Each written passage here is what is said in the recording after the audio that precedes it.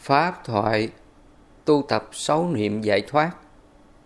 Giảng vào ngày 29 tháng 7 năm 2023. Nam mô Bổn Sư Thích Ca Mâu Ni Phật. Dạ, con xin kính thưa thầy, hôm nay con là Diệu Trang, đủ duyên lành cùng với nhóm Biên Hòa của tụi con đến thọ bát quan trai và kết hợp cùng nhóm thành phố Hồ Chí Minh. Trước là đến viếng thăm chùa, sau chúng con gặp thầy để xin thầy giảng cho chúng con một bài pháp để chúng con giảm khổ. Nam mô Bổn Sư Thích Ca Mâu Ni Phật. Hôm nay quý Phật tử về đây, Phật tử ở thành phố Biên Hòa, Phật tử ở thành phố Hồ Chí Minh về đây để xin tu tập bát quan trai giới. Nhân đây thầy cũng giúp cho quý Phật tử mình hiểu về cái phương pháp tu tập bát quan trai giới. Thì vào thời Đức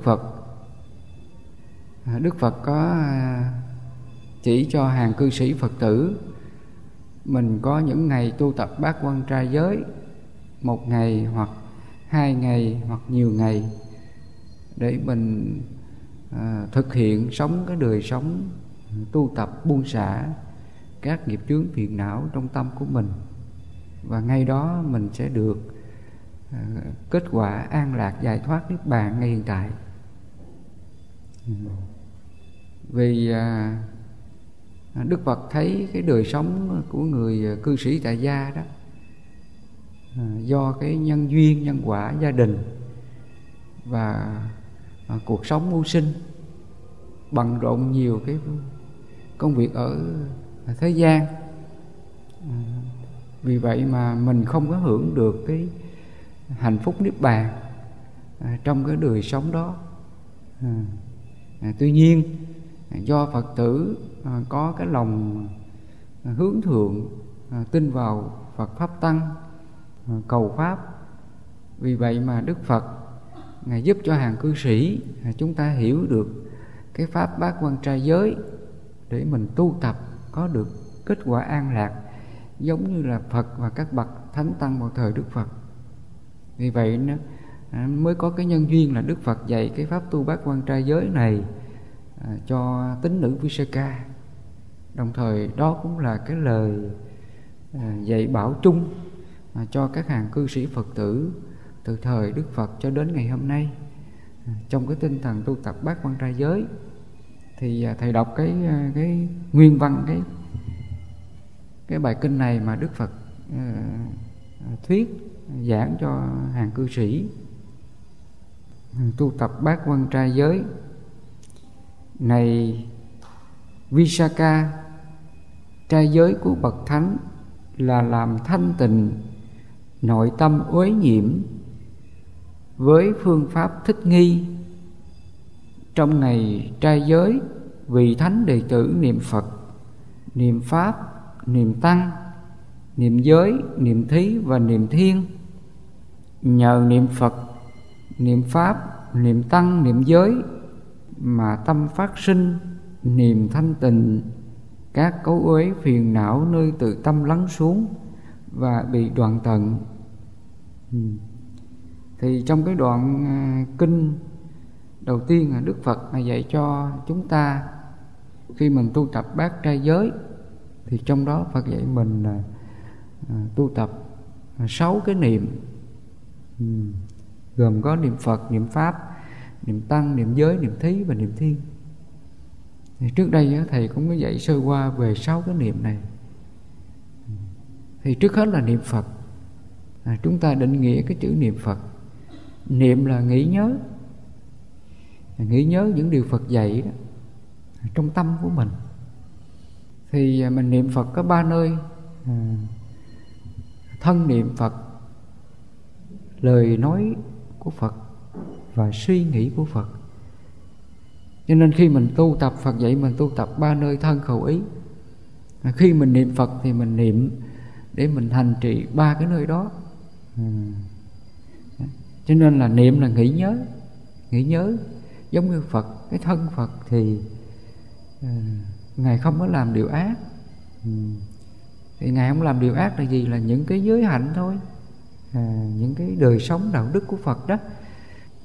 Hoặc là lỡ cái thân Phật có bị người ta xúc phạm Ngài, làm cho Ngài bị đau đớn, thương tích đó. Nhưng mà thân Phật thì không có làm ngược lại cái điều ác với người khác. Người ta có thể xúc phạm Ngài, làm cho thân thể Ngài đau đớn, nhưng mà Ngài không có làm xúc phạm lại người khác. Cái tinh thần đó gọi là tinh thần bất bạo động. Mình sống hỷ xả, ai cái xúc phạm cái thân thể mình cứ sống như thân Phật. Do mình sống như thân Phật thì mình đâu khổ đâu, thấy không? Mình không khổ. Hoặc là thân mình có bệnh đau, có những cái cảm thọ khổ trên thân này, thì Đức Phật lúc nào cũng kham nhẫn, hoan hỷ cái thọ khổ này, không có buồn khổ, không có phiền não cái thân này đó. Hoặc là lỡ thân này có lúc mà nó đói khát, nóng lạnh, vân vân, nhưng mà mình cũng không có than khổ cái thân này đó. Đức Phật vẫn luôn hoan hỷ. Cho nên nó có câu chuyện là vào thời Đức Phật đó, lúc đó Đức Phật Ngài đi khất thực, đi từ đầu làng đến cuối làng. Thì bữa đó không ai xớt bát cho Ngài chút gì hết. Rồi sau đó là Ngài cứ đi về lại nơi Ngài ở. Và khi Ngài về đến nơi thì trong kinh diễn tả là có một ác ma hiện ra, giục Ngài là thôi Ngài hãy đi lại lần nữa đi, nhưng mà đi đường khác, đừng có đi đường cũ nữa. Hy vọng sẽ có người ta sẽ xớt bát cho Ngài đó. Thì trong kinh diễn tả là một ác ma hiện ra. Thì Đức Phật trong tâm Ngài nó xuất hiện một cái niệm, cái niệm là hỷ. Thì lúc đó Đức Phật đọc lên cái bài kệ, Ngài nhắc là ta an trú hỷ tâm, hoan hỷ với pháp hiện tại này, bằng lòng với pháp hiện tại này đó. Và khi Ngài phát khởi cái tâm hỷ, với tâm hoan hỷ như vậy, Ngài không có khởi cái niệm đi nữa. Thì lúc đó là ác ma nghe Đức Phật nói như vậy, thì trong kinh diễn tả là ác ma rụt đầu rụt cổ, xấu hổ biến mất đó. Thì qua cái câu chuyện này chúng ta hiểu thì trong tâm của Phật hoặc nhà tâm của ta nó có hai cái niệm. Nó là cái niệm tự nhiên thôi, nó là một cái sinh lý tự nhiên. Khi mình đói thì mình muốn ăn, khi khát thì mình muốn uống đó. Theo cái thông thường là Ngài đi khất thực, ai cho gì Ngài ăn cái nấy. Ngài không có đòi hỏi ăn ngon dở, không có đòi hỏi ngon dở ít nhiều, tốt xấu vân vân. Ngài cứ hoan hỷ cái hạnh đó. Nếu lỡ bữa đó không ai cho thì Ngài cũng hoan hỷ luôn, không có buồn phiền, không có than vãn cái chuyện mà không có ăn. Tuy nhiên cái bình thường trong tâm chúng ta đó, khi có những điều mà nó đến, nhưng mà nó có cái phản ứng ngược lại. Thí dụ đói là mình phải ăn, nếu mà không ăn thì nó khó chịu lắm. Thì đó là cái phản ứng tự nhiên của cơ thể. Thì ngay cả Phật cũng vậy, khi mà đói thì nó cũng muốn ăn. Đó. Tuy nhiên đừng cứ vì cái ăn đó mà mình phiền não đó thì không đúng đó. Cho nên Đức Phật có dạy mình nó có 4 cái ăn đó. Mà trước đây thầy giảng đó, đoàn thực, tư niệm thực, xúc thực và thức thực, nó có 4 cái ăn đó. Thì Đức Phật Ngài chỉ chấp nhận cái ăn là đoàn thực, nghĩa là sao? Là mình ai cho gì ăn nấy. Ví dụ trong gia đình mình có gì mình ăn nấy, chứ mình không có đòi hỏi người này cho mình ăn ngon, nếu ăn dở thì mình không chấp nhận, mình buồn, mình khổ vân vân. Thì cái ăn đó nó còn là tư niệm thực, xúc thực và thức thực. Thức thực là gì? Là mình ăn trong cái tham sân si. Con người cũng vì cái ăn mà tạo nghiệp, tham sân si tạo nghiệp. Vì vậy có câu nói là miếng ăn là miếng thoại tàn, nếu ăn không được thì lộn gan lên đầu. Đó, thì qua cái câu nói đó thì mình hiểu là con người vì cái ăn á, mà sinh cái nghiệp tham sân si. Tham là tham muốn, ích kỷ cái việc ăn. Sân là mình ăn không được là mình buồn, mình giận, mình trách móc, mình nói nặng nói nhẹ, vân vân. Cũng vì cái ăn đó mình tạo nghiệp, cái đó gọi là thức thực. Cho nên ở đây á, Phật dạy mình đoàn thực là ai cho gì ăn nấy, chấp nhận ăn vậy. Ngon dở thì mình cũng biết vậy, ít nhiều mình cũng biết vậy. Thậm chí ngày nào mà không có ăn á, thì mình cũng hoan hỷ luôn. Mình không có đòi hỏi ngon dở ít nhiều, hoan hỷ mình ăn. Đó, cái đó gọi là đoàn thực. Thì trường hợp thì Đức Phật Ngài cũng vậy. Ngài có cái thân giống như chúng ta, cũng có cảm xúc như chúng ta.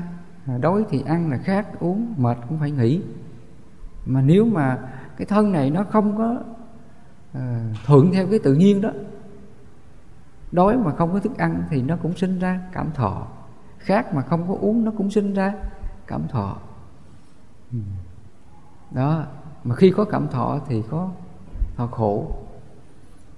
Còn trường hợp Phật thì Ngài vẫn có cảm thọ khổ của thân này, nhưng do Ngài có pháp tu, Ngài có năng lượng giải thoát. Ví dụ như là Ngài có từ bi hỷ xả, Ngài có 4 cái năng lượng giải thoát tâm đó. Lỡ cái thân này có cái cảm thọ khổ gì á, thì Ngài hoan hỷ cái thân. Ngài không có vì cái bất cứ điều kiện gì, thọ khổ gì trên thân này mà Ngài phiền não. Lúc đó là Ngài niệm cái tâm hỷ. Cho nên là khi Ngài tác ý tâm hỷ á, thì trong kinh diễn tả là ác ma thấy vậy thì xấu hổ biến mất, không có dục Phật, không có bắt Phật, là kêu Phật là đi khất thực lần nữa. Đó. Cho nên ý nghĩa là mình niệm Phật là vậy đó. Khi mình tu hành bát quan trai giới thì đầu tiên mình niệm Phật là mình niệm cái thân Phật vậy đó. Niệm là nghĩ nhớ những gì Phật đã sống, Phật đã hành, Phật đã tu tập giải thoát. Thì hàng ngày mình bất chước cái hạnh Phật đó, đó là niệm Phật. Niệm Phật là vậy đó. Còn nếu mà chúng ta không niệm Phật thì mình niệm cái gì? Như hồi nãy đó, trong kinh diễn tả là ác ma hiện ra. Mà ác ma đó là ai? Là tâm mình đó. Tam độc tham sân si đó. Lỡ cái thân mình nó không có đúng như ý mình đó, thì mình phiền não liền, thấy không? Lỡ ai chê mình cái chị lúc này sao ốm gì, xấu gì, vân vân, thì mình nghe mình có vui không? Trong lòng mình có vui không? Không vui. Thì khi mình nghe mà trong lòng mình không có vui cái người mà người ta xúc phạm, nói những lời như vậy á, mình khởi cái niệm không vui. Cái niệm đó là niệm gì? Cảm thọ khổ. Cho nên trong cái phần mà kinh tứ niệm xứ, hôm bữa thầy có giảng cái tứ niệm xứ, thầy có cho quay phim thu âm nhưng mà chưa có làm, không có thời gian thầy làm, để thầy đưa lên YouTube Phật tử nghe lại. Thì trong đó thầy có nhắc một cái phần là khi mình tu tập mình quán thọ. Quán thọ thì thọ nó có 6 xúc thọ: nhãn xúc, nhị xúc, tỷ xúc, thiệt xúc, thân xúc và ý xúc. Nó có 6 cái nơi xúc xứ đó. Mà thọ chúng ta thường là nó thông qua 6 cái xúc đó: mắt, tai, mũi, miệng, thân, ý. Ví dụ tai mình nghe người ta chê mình cái, trong lòng mình khởi lên cái tâm khó chịu liền. Mà cái tâm khó chịu nó là thọ khổ đó. Thọ khổ của gì? Nhĩ xúc. Thọ khổ của nhĩ xúc. Còn nếu mình ăn uống mà thức ăn này nó dở quá, nhạt quá, mặn quá, cay quá, khó chịu cho cái thân này, nó là thọ khổ của thiệt xúc. Thiệt xúc đó. Đó. Mà lỡ thân này nó có bệnh đau, nó đau đớn, bữa nào á mình bị đau răng, đau lưng, vân vân, thì nó là thọ khổ của thân xúc. Thì nó có 6 cái xúc xứ đó. Cho nên đó là khi mình tu quán thân á, quán thọ, quán tâm, quán pháp, thì trong đó Phật dạy mình quán thọ. Khi mình có những cái thọ khổ gì đến tác động trên cái 6 xúc xứ đó, thì Phật dạy mình quán, mình xả nó. Quán thọ trên thọ để khắc phục tham ưu. Đó. Thì trong cái phần quán thọ trên thọ, Phật có dạy mình là thọ này là vô thường, thọ này là nó không phải là của ta, là bản ngã của ta. Thọ này bây giờ nó khổ rồi nó cũng hết mà thôi. Ví dụ vô tình đó, ai nói xúc phạm mình thì nói xong thì người đó cũng hết nói. Đó. Khi họ hết nói, đó là vô thường đó. Hoặc là mình nghe người này chửi mình, xúc phạm mình, những cái câu nặng nhẹ, mình nghe xong, nếu mình không tu thì mình chấp thì mình khổ. Còn mình biết tu á, mình đang tu nhá, thì khi mình nghe người ta xúc phạm mình thì mình cũng thấy bức xúc khó chịu đó. Nhưng do mình có tu thì mình mới tác ý là hỷ xả. Đến đây Phật dạy mình phải hậu trì chân lý, mình hậu trì cái pháp trong tâm của mình. Vì vậy cái phần thứ hai á, Phật dạy cho hàng cư sĩ là niệm pháp đó, thấy không? Thì trong đây Phật dạy là niệm pháp. Niệm pháp, niệm tăng, niệm giới, niệm thí và niệm thiên. Do niệm Phật, niệm pháp, niệm tăng, niệm thí, niệm giới và niệm thiên mà tâm phát sinh niềm thanh tịnh. Các cấu uế phiền não nơi tự tâm lắng xuống và bị đoạn tận.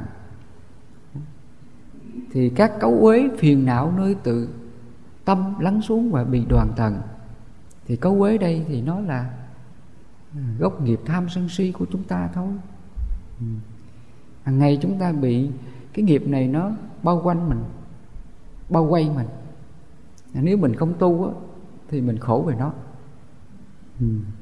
Trên đời này không ai làm khổ mình đâu, mà chỉ có tham sân si nó làm khổ mình. Nó làm cho mình bất an, nó làm cho mình sợ hãi, nó làm cho mình loạn động, khổ sở trong mọi hoàn cảnh. Thì cái đó gọi là tham sân si. Cho nên tham sân si nó là tam độc, nó là ác ma, nó là chướng ngại cho cái thân tâm của mình. Sở dĩ mình khổ là cũng do là cái ác ma. Cho nên ở đây Phật dạy mình là mình niệm Phật, niệm Pháp, niệm Tăng, niệm giới, niệm thí, niệm thiên, nhằm để mình đoạn trừ nó. Như nãy giờ thầy nói đó. Lúc mình đang tu á, thì cái nghiệp tham sân si mình nó còn. Đó là sự thật. Ai trên con đường tu tập thì tham sân si nó còn. Mà khi nó còn á, khi mình gặp chướng ngại ác pháp á, thì những cái cảm xúc khổ đau nó xuất hiện liền. Đó. Và những lúc nó xuất hiện á, thì Phật dạy mình chánh niệm đó. Vì vậy là cái phần là niệm Phật, niệm Pháp đó. Mình chánh niệm, mình niệm cái Pháp. Pháp Phật dạy nhiều lắm. Mình quán là vô thường nè, quán khổ nè, quán vô ngã. Ví dụ mình nghe người ta xúc phạm mình, nghe xong mình nói thôi, nó cũng vô thường mà. Người ta giận mình, người ta nói mình, lát người ta hết giận, người ta im, hoặc là người ta cũng đi, duyên nó cũng tan. Khi mình quán cái pháp vô thường đó, cái nhân quả nó vô thường đó, thì trong lòng mình khởi lên cái tâm hỷ ha. Mình khởi cái tâm hỷ, biết hoan hỷ lắng nghe những điều người ta xúc phạm mình. Đồng thời trong tâm mình cũng xả luôn, không có chấp cái chuyện người ta chửi mình. Đầu tiên là mình hỷ trước, hoan hỷ chấp nhận cái điều chướng ngại đó. Khi xong rồi mình xả luôn, mình không chấp cái chuyện xấu đó. Nhờ cái tâm hỷ xả đó, nhờ cái niệm pháp đó, mà tâm mình nó thanh tịnh, mọi cấu uế phiền não tham sân si á, nếu từ tâm mình từ từ nó đoạn tận là vậy. Cho nên vì vậy Phật dạy hàng cư sĩ chúng ta là niệm pháp là như thế. Cho nên khi mình tu tập bát quan trai giới á, nhằm để mình giác ngộ được chân lý của Phật. Trong ngày trai giới mình tập sống cái hành đó, hành như Phật, hành như pháp của Phật. Nếu mình sống được như vậy thì trên đời này không ai làm khổ mình, phải không? Không có hoàn cảnh nào làm khổ mình cả. Không có chồng, vợ, con, hoàn cảnh, gia đình làm khổ mình, mà mình vẫn sống bình yên trong cái điều xấu đó. Cái tâm đó Phật ví trong một đống bùn nhơ hoa sen mọc trên đó. Nghĩa là mình sống trong cái biển khổ nghiệp lực của mình. Mình gặp bao nhiêu những cái ác pháp, bao nhiêu những cái chướng duyên nghịch cảnh, hoàn cảnh nó đưa đẩy, nó đưa đến. Nhưng mà khi mình gặp cái ác pháp đó, cái chướng duyên nghịch cảnh đó, mình lúc nào cũng niệm Phật, niệm Pháp, niệm Tăng. Niệm Tăng là mình niệm cái đời sống của người tu hành, người xuất gia đó.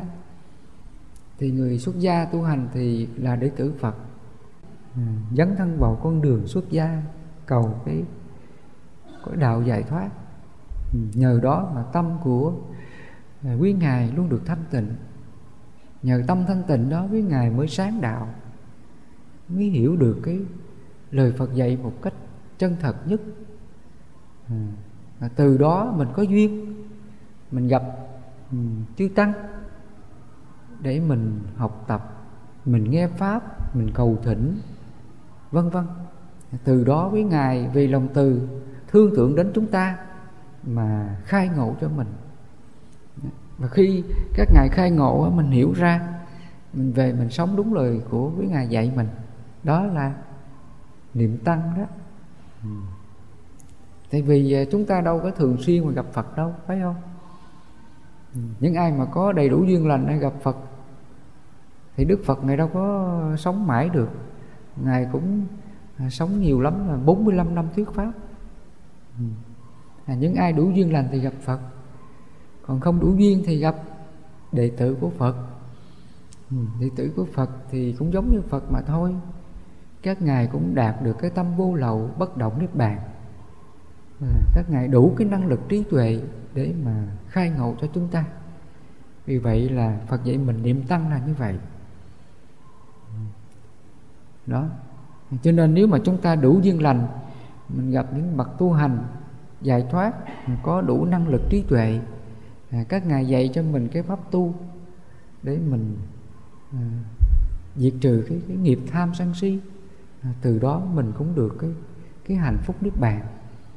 Cho nên Đức Phật nói là do niệm Phật, niệm Pháp, niệm Tăng phát sinh niềm thanh tịnh, các cấu uế phiền não nơi từ tâm lắng xuống và đoạn tận. Lắng xuống và đoạn tận nghĩa là lúc mình gặp cái chướng duyên gì đó thì tức thời á, trong lòng mình sao nó cũng bức xúc, phải không? Bức xúc khó chịu đó, khó chịu trong lòng đó. Nhưng do mình có tu, mình có niệm Phật, niệm Pháp, niệm Tăng đó, do mình niệm một lát thì cái tâm bức xúc nó cũng lắng xuống, là như vậy. Cho nên trong kinh dùng cái từ là nơi tâm từ lắng xuống là vậy. Lúc mình giận lên thì cái đó là nó dâng lên. Do mình có tu thì nó lắng xuống. Mỗi lần mà nó lắng như vậy á, là nó đang đoạn trừ cái nghiệp tham sân si của mình. Thì nói đến đây á, thầy cũng phân tích thêm. Cái người mà không tu á, thì cái tham sân si tạm thời nó cũng lắng, nhưng mà nó không đoạn nha. Có những người ta không biết tu, họ không biết pháp hành gì hết, họ cũng Có lúc đụng chuyện họ cũng sân đùng đùng vậy đó, nhưng một lát thì họ cũng lắng xuống. Nhưng mà cái nghiệp của họ nó không đoạn được. Không những không đoạn mà nó còn tăng trưởng thêm. Tạm thời nó lắng thôi, nhưng mà nó đang tăng trưởng thêm. Đó. Còn người mà biết tu á, mà thực hiện cái bát trai giới này á, thì khi mình gặp cái cảnh bức xúc thì mình cũng bức xúc, mình gặp cái cảnh xấu mình cũng bức xúc, nó cũng dâng lên cái cảm xúc bức xúc khó chịu. Nhưng do mình làm chủ nó, mình có chánh niệm, mình làm chủ nó, mình tự nhắc nó, thôi nó là nhân quả của mình. Thì cái người này mình có cái nghiệp duyên nợ nhân quả với họ. Đến đây mình quán về khổ, quán về nhân duyên nhân quả, nghiệp khổ quá khứ của mình. Đời trước mình làm ai khổ, đời này mình gặp cái quả khổ. Mình quán về khổ như vậy. Do mình quán như vậy, mình hiểu ra, mình chấp nhận cái hoàn cảnh này. Khi mình hiểu ra, mình chấp nhận, thì mình tác ý, thôi tâm hãy hoan hỷ, hãy xả đi, đừng có chấp. Thì lúc này tâm mình nó cũng lắng xuống, mà nó lắng trong cái đoạn diệt. Đó, nhớ nha. Mình lắng trong cái đoạn diệt. Cho nên Phật nói là các cấu ấy phiền não nơi tự tâm, lắng xuống và bị đoạn tận. Còn cái người mà không có tu á, không có tác ý, tâm hỷ tâm xả đó, thì khi có chuyện bức xúc, họ cũng bức xúc, họ cũng sân lên như vậy đó. Một lát thì họ cũng hết. Nhưng mà cái nghiệp tham sân họ nó còn nguyên. Không những nó còn nguyên mà nó tăng trưởng nhiều hơn. Nó tăng trưởng theo cái nghiệp của họ. Mỗi lần mà họ sân lên nó tăng lên. Đó. Còn mình á, do mình có tu, cái tham sân si mình vẫn có, nhưng do mình tu, mình nhắc á, thì từ từ nó lắng xuống. Nó lắng từ từ. Vì vậy mà Đức Phật mới kể cái hình ảnh, cái cũng giống như cái người mà đi á. Ban đầu thì người ta đi nhanh hoặc là chạy đi, thì cái người này nói thôi bây giờ mình phải đi chậm lại. Thì cái người này đi chậm lại đó. Mà khi đi chậm được rồi đó, thì người này nói thôi bây giờ ta đứng lại. Thì người này đứng lại được. Và khi đứng lại được, người này nói thôi bây giờ ta ngồi xuống. Thì người này ngồi xuống được. Và khi ngồi xuống được rồi, người này nói thôi bây giờ ta nằm xuống. Thì người này nằm xuống được đó. Có nghĩa là cái hành động của người này á, đi nhanh, chạy nhanh, rồi sau đó là tự nhắc chậm lại, đứng lại, ngồi xuống và nằm xuống đó. Thì cái nghiệp chúng ta nó cũng theo cái khuynh hướng như vậy. Nó cũng tu tập xả từ từ như vậy. Chứ mình không thể tu, mình diệt cái nghiệp mình cùng một lúc được. Mình không thể mình đoạn cái nghiệp tham sân si mình nhất thời được, cùng một lúc được. Mà nó phải đoạn từ từ, xả từ từ. Nó cũng giống như là bờ biển á. Ở trên bờ thì nó cạn, mình đi sâu dần xuống thì nó sâu dần xuống. Thì nghiệp của mình cũng vậy. Mà khi mình mới tu á, thì cái nghiệp mình nó còn nhiều, mình tu nó vất vả lắm. Có người họ không biết á, pháp tu á, họ nói số nghiệp con nhiều lắm, con nặng nghiệp lắm thầy. Chắc bây giờ mà con tu để mà nó giải thoát, chắc không biết đời nào con giải thoát. Có người nói vậy đó. Cái đó là người chưa hiểu pháp. Những người đó là họ chưa hiểu cái pháp diệt khổ, diệt nghiệp mà Phật đã dạy. Cho nên ở đây á, cái quan trọng là gì? Là mình giác ngộ được cái pháp diệt khổ, mà Đức Phật gọi là pháp thiết thực hiện tại. Không có thời gian đến để mà thấy có quả tức thời, chỉ người trí tự mình giác hiểu. Dù trước đó người đó họ có tạo cái nghiệp gì cực lớn hoặc là lớn hơn, nhưng nếu mà trong cái hiện tại đó họ giác ngộ được cái hành động, cái nghiệp xấu của họ làm, và họ biết ăn năn hối lỗi, biết dừng lại không làm nữa, thì nghiệp ngay đó là tiêu trừ. Tuy nhiên cái điều ác mà họ gây quá khứ thì nó thành nhân rồi. Và khi nó thành nhân thì nó sẽ thành quả mà thôi. Thì cái người này cũng sẽ trả quả, nhớ nha. Nhưng mà mình trả quả trong cái tu, chứ không phải là trả quả trong cái phiền não. Đó, cái khác là như vậy. Mình trả quả trong cái việc tu. Ví dụ như chúng ta đi, lỡ trong quá khứ á, mình đã từng gây nghiệp ác rồi ha. Lỡ mình gây nghiệp ác trong quá khứ, lỡ mình gian tham ích kỷ keo kiết bộn sẻn, khiến đời này sao mình không được may mắn. Mình làm cái gì cũng thất bại, không có may mắn, coi như là mình tạo nghiệp quá khứ rồi. Nhưng đời này á, do mình có tu, lỡ mình gặp cái điều không may mắn, làm ăn không có tốt, không thuận lợi, nhưng do mình có tu á, mình biết hoan hỷ chấp nhận cái nhân quả đó. Mình không có than phiền. Mình không có than phiền sao cuộc đời tôi bất hạnh quá, tại sao tôi khổ quá, tại sao tôi bị cái nghiệp gì mà khổ quá, khổ từ lúc từ sinh ra cho đến bây giờ, khổ mãi. Mình không than cái đó. Còn nếu mình than thì còn cái gì? Còn than là còn sống trong nghiệp. Mình còn sống trong cái dòng thác của nghiệp. Nói theo trong kinh Phật gọi là bộc lưu đó. Bộc lưu là 5 cái dòng thác nghiệp: tham sân si mạn nghi. Nếu mình còn than đó là mình còn đang trong bộc lưu. Còn mình là người biết tu á, là mình không than. Nghiệp nó đến mình vẫn biết, nhưng mà do mình có tu rồi, mình thoát được khỏi bộc lưu đó. Cũng giống như cái người mà ngồi trên thuyền, mình ngồi trên phao, mình sống giữa biển khơi, mình gặp cái phao, mình chụp được cái phao, hoặc mình ngồi trên chiếc thuyền. Có người biết tu là vậy. Mình vẫn sống trong cái dòng thác của nghiệp, trong cái biển khổ đó, nhưng do mình có tu á, là mình được nổi lên, chứ mình đâu có lìa nghiệp được, phải không? Mình vẫn sống trong nghiệp, chứ nói mà mình tu là mình hết nghiệp thì người đó chưa hiểu được chánh Phật Pháp.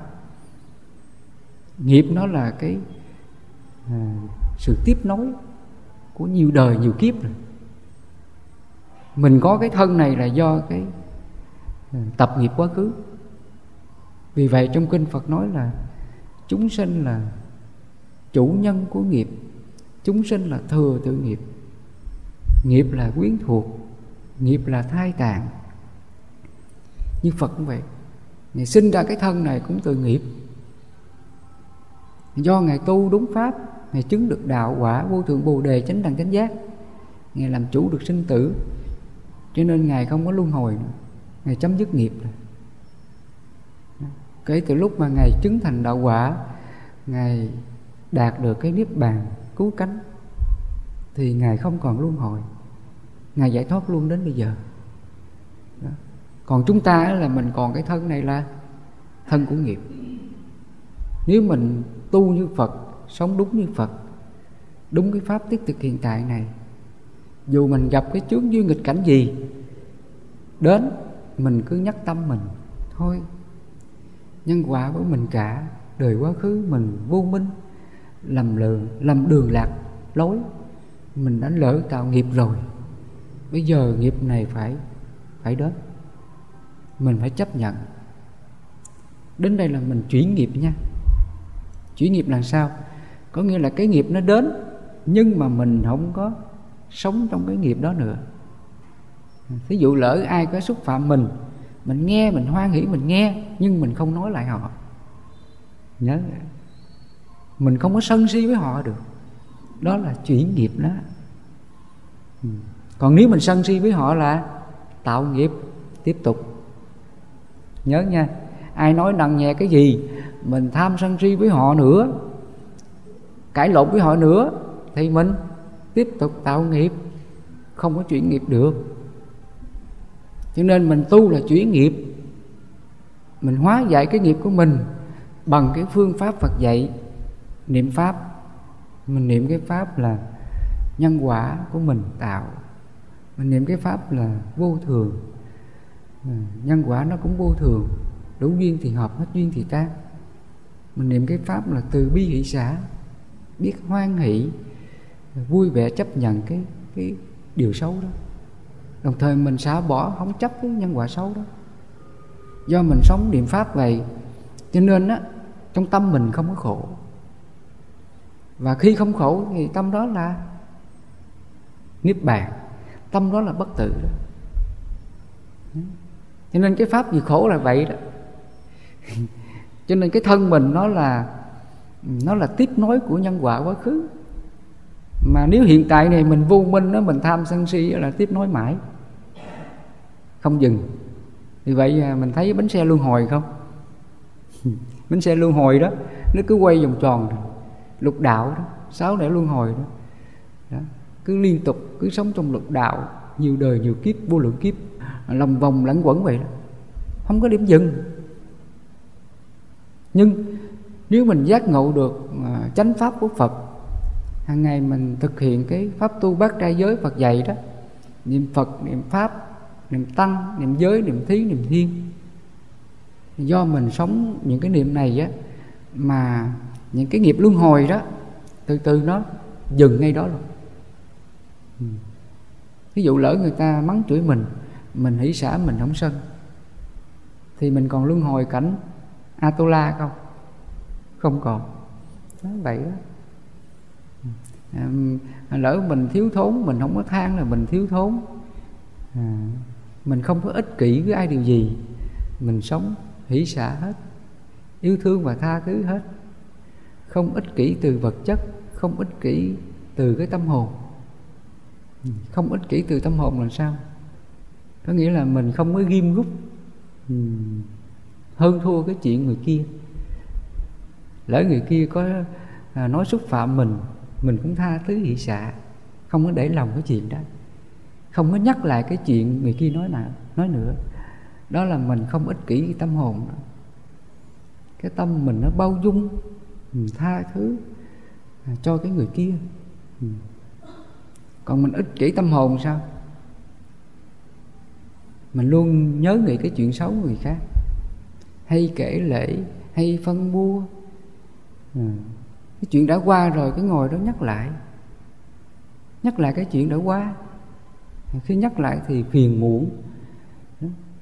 Cho nên sở dĩ vợ chồng mà sống bất hòa đó, không có hạnh phúc hôn nhân đó, là do ích kỷ cả hai, vật chất và tâm hồn.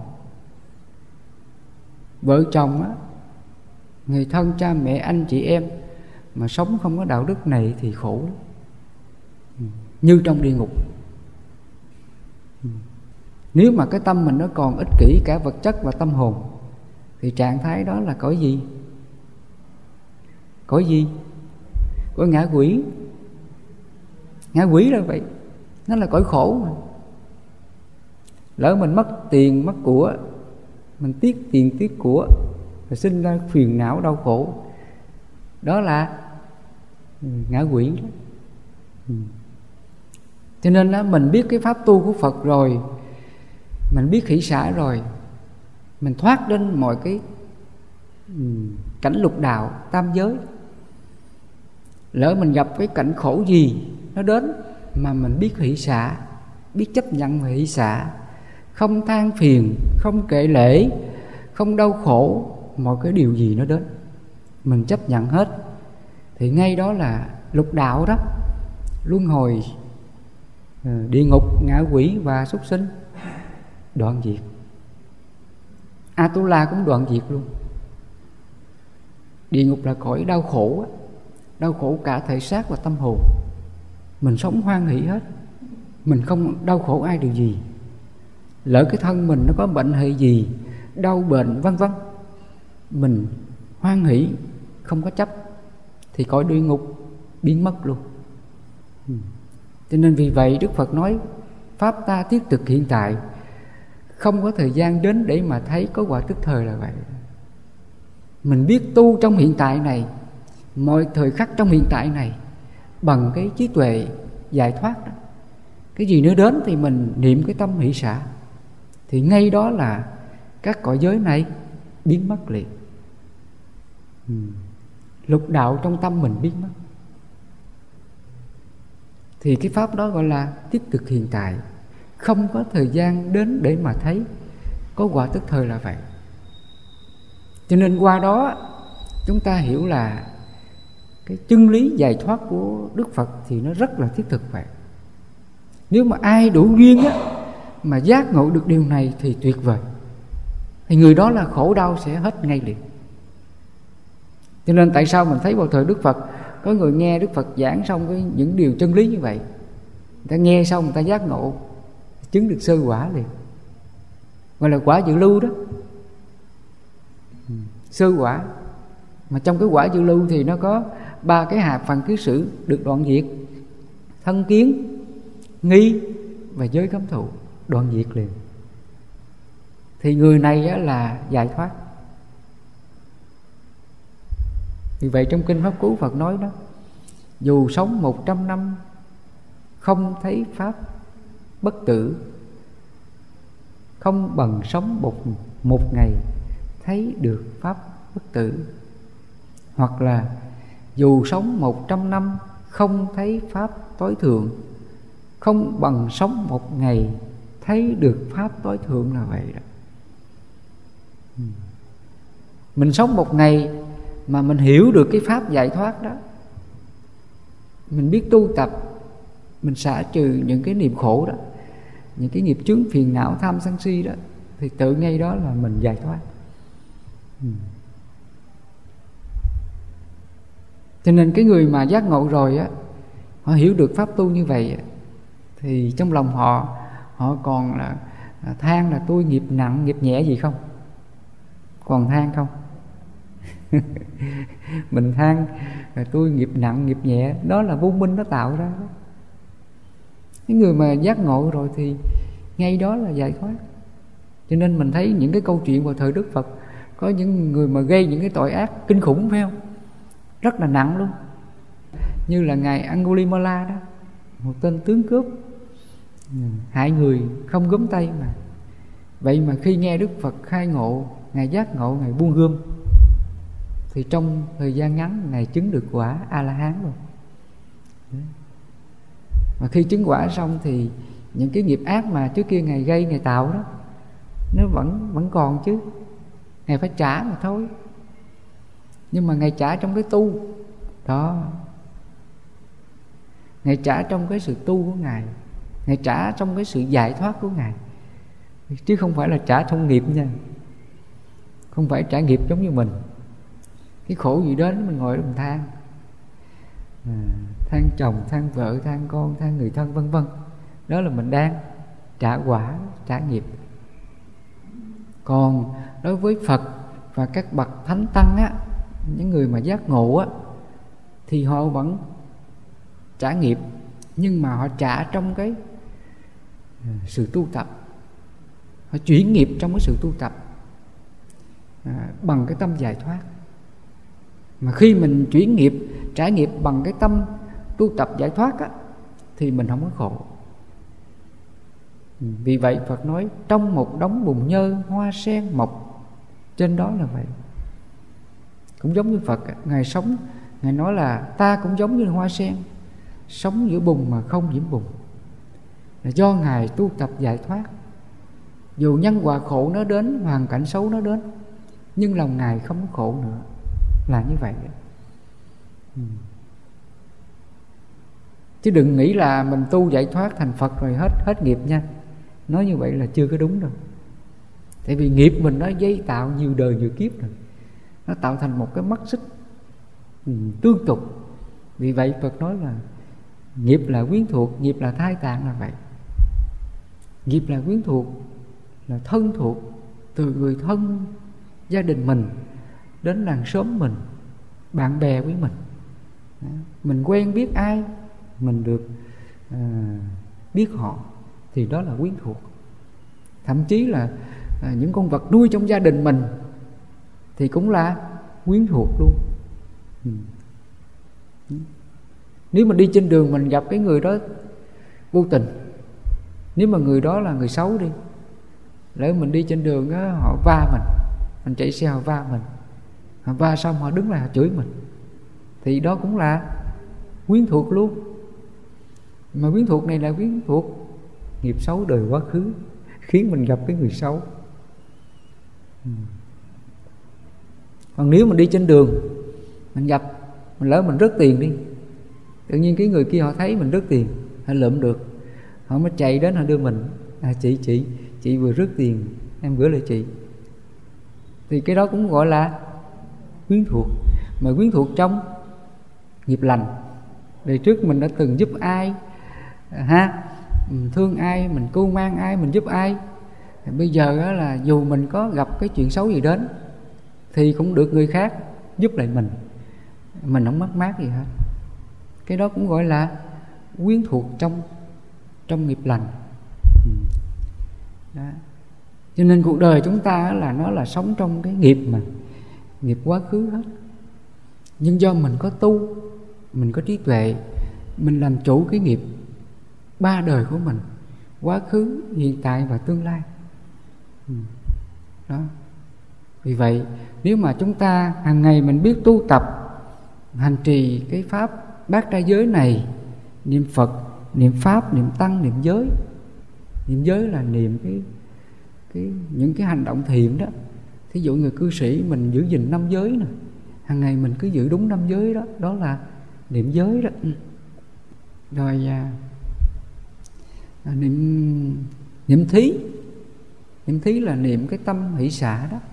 Mình không có ích kỷ về vật chất, tài sản, của cải, những cái điều mình có, mình sở hữu, mình không có ích kỷ về nó. Đó là niệm thí đó. Niệm thí là vậy nha.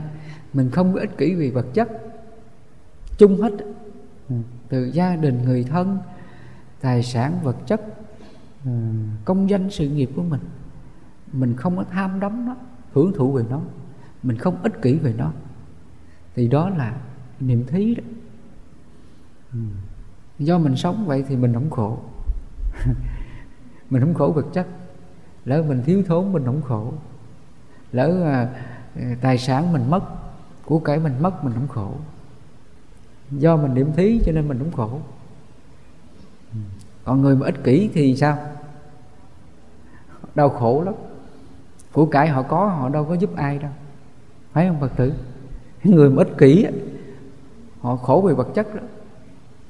Vì họ sợ mất tài sản, nếu mà cho đi thì họ mất thì họ khổ, họ không dám cho. Đó, cái trạng thái đó là cái trạng thái của ngạ quỷ đó.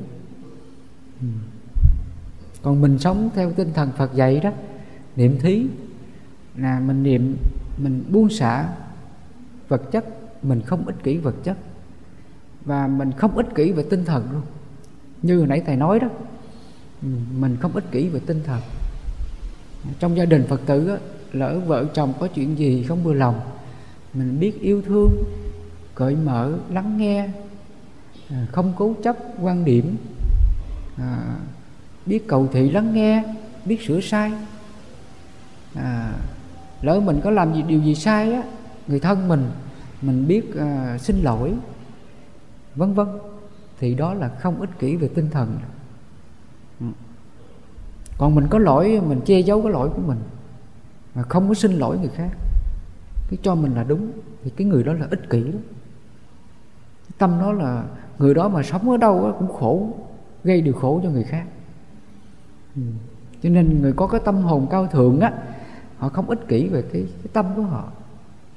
Cái người đó là luôn biết học tập, luôn biết cầu thị lắng nghe, biết sửa sai. Họ không có cố chấp cái quan điểm tư tưởng của họ, thì người đó là không ích kỷ về tinh thần, là như vậy. Cho nên thì trong cái niệm thí là như vậy đó. Vì vậy Đức Phật Ngài có dạy mình 6 pháp lục hòa đó. Thì trong đó nó có lục hòa là ý hòa đồng duyệt và kiến hòa đồng giải, là như vậy. Cái người đó là không ích kỷ tâm hồn, không ích kỷ quan điểm tư tưởng, vân vân. Chứ thường là chúng ta hay ích kỷ cái đó. Thí dụ như mình ích kỷ là chỉ có thầy tu là đúng, còn thầy khác là sai, đó là ích kỷ. Hoặc là mình chấp là cái pháp môn tôi là đúng nè, còn pháp môn khác là sai nè, không đúng nè. Mình chê bai là mình xuyên tạc, nói xấu qua lại lẫn nhau. Đó là ích kỷ đó. Cái người đó là họ không có tinh thần đoàn kết lục hòa Phật dạy. Cái người mà có cái tinh thần đoàn kết lục hòa đó, họ sống là ý hòa đồng duyệt nè, kiến hòa đồng giải nè, luôn biết lắng nghe, cầu thị lắng nghe. Điều gì tốt thì mình ghi nhận, điều gì sai á, mình im lặng, mình tha thứ, chứ không có chê bai, nói xấu qua lại lẫn nhau, công kích lẫn nhau. Đó. Cho nên nếu mình còn công kích qua lại tư tưởng á, người đó là còn là ích kỷ về tâm hồn, ích kỷ về quan điểm. Thì sống như vậy là không có hạnh phúc, mình chỉ tạo nghiệp mà thôi. Cho nên thì trong cái niệm thí này nó có cái đó. Mình bố thí san sẻ về kiến thức. Ví dụ mình có cái ý tưởng gì hay, mình luôn san sẻ với mọi người. Đó. Cái người mà giáo viên nha, kỹ sư nha, những người mà có tài đó, đóng góp cái năng lực, kiến thức của họ, cái tài của họ cho xã hội, để mà phát triển cái an sinh hạnh phúc cho đất nước, thì người đó là họ được cái niệm thí. Nó là một trong cái hành bố thí. Mình bố thí vật chất, mình san sẻ vật chất cho những người thiếu thốn, gọi là vật thí. Mình có kiến thức, mình có cái tài, mình đóng góp vào cái phát triển chung của xã hội, mang đến cái hạnh phúc bình yên chung của xã hội, đó là tài thí. Thì cái người đó là không ích kỷ. Thì trong cái niệm thí này là như vậy đó. Mình không ích kỷ về tâm hồn, tư tưởng, quan điểm của mình. Mình sống biết cầu thị lắng nghe, biết sửa sai, biết tha thứ. Đó. Chứ đừng có thấy người ta sai là mình công kích, lên án, là khinh miệt, chê bai, nói xấu qua lại lẫn nhau. Thì người đó là tạo nghiệp, người đó là vẫn còn ích kỷ. Đó. Cho nên tại sao mình thấy vào thời Đức Phật, người ta xúc phạm Phật, nói xấu Phật đủ điều, mà Đức Phật vẫn là im lặng như thánh. Chẳng những Ngài im lặng, mà trong lòng của Ngài khởi cái niệm gì? Cái niệm là thương xót, tha thứ và hỷ xả. Ngài càng hiểu rằng người ta hại Ngài thì người ta cũng khổ. Vì biết họ khổ cho nên Đức Phật thương xót cái hành động của họ làm. Vì vậy mà Đức Phật không có giận cái người xúc phạm Phật được. Đó là Đức Phật tu giải thoát rồi. Đó. Thì chúng ta cũng vậy. Cái người tu đúng là vậy. Càng tu đúng thì trí tuệ mình nó càng sâu sắc, càng nhìn ra mọi cái chân lý để mang đến cái hạnh phúc cho chính mình và mọi người xung quanh mình. Trên đời này không ai làm khổ mình. Chỉ có mình không biết tu á, mình không có trí tuệ đó, mình tạo nghiệp á, thì tự mình làm khổ mình là như vậy. Đó. Cho nên vì vậy mà cái phần mà thứ 6 đó là niệm thiên. Niệm thiên là cái niệm thanh tịnh nha. Trong lòng mình nó không có niệm ác, không bao giờ có cái niệm ác. Đó là niệm thiên đó. Niệm thiên là niệm thiện. Niệm thiên là niệm thanh tịnh, không có tham sân si. Trong lòng mình lúc nào cũng suy nghĩ những điều tích cực, không có tiêu cực. Đó là niệm thiên đó. Ví dụ á, ai nói mình cái câu nặng nhẹ thì trong lòng mình khởi cái niệm là thôi, nhân quả của mình mà, nghiệp chướng của mình biết hỷ xả, không nên chấp. Đó là niệm thiên đó. Cho nên niệm là nghĩ nhớ, mà nghĩ nhớ những điều thiện, nghĩ nhớ những điều lành, những điều tích cực, mình không có buồn khổ điều gì. Đó là niệm thiên đó. Cho nên tóm lại, nếu mà chúng ta biết tu tập, sống và hành trì 6 cái niệm này: niệm Phật, niệm Pháp, niệm Tăng, niệm giới, niệm thí và niệm thiên. Do mình sống thực hiện 6 cái niệm này thì Phật nói tâm phát sinh niềm thanh tịnh, nghĩa là tham sân si mình giảm từ từ, mọi cấu uế phiền não nơi tự tâm lắng xuống và đoạn tận là vậy. Như là nghiệp tham sân si mình từ từ nó đoạn diệt đó. Qua đó thì mình cũng vượt qua cái nhân quả nghiệp lực cuộc đời của mình sống hạnh phúc bình an bên gia đình mình, không còn đau khổ là như vậy đó. Thì những điều mà thầy chia sẻ cho quý Phật tử mình hiểu về cái ý nghĩa tu tập bát trai giới là như vậy nha. Thì nhân đây thầy cũng cầu chúc cho quý Phật tử khi nghe những điều Phật đã dạy cho chúng ta như vậy thì từ nay mình hậu trì giữ gìn trong tâm mình. Phật gọi là tinh tấn đó. Trong bát chánh đạo Phật gọi là chánh tinh tấn. Mình cố gắng hậu trì giữ gìn cái niệm pháp này để mà từ nay mình chuyển nghiệp, để mình không còn nhân quả làm khổ đến với mình nữa là như vậy nha. Nam mô Bổn Sư Thích Ca Mâu Ni Phật.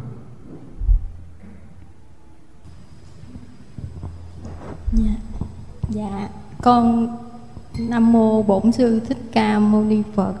Dạ, con là Diệu Trang cùng với nhóm Biên Hòa và nhóm thành phố Hồ Chí Minh. Dạ, chúng con xin kính ghi nhớ lời thầy dạy. Chúng con cố gắng tu tập để chúng con giảm khổ. Dạ, chúng con kính nhớ ơn thầy. Dạ, xin tri ân thầy. Dạ, mong thân tâm thầy an lạc để giúp chúng con trên con đường tu tập. Dạ, mô Phật. Rồi.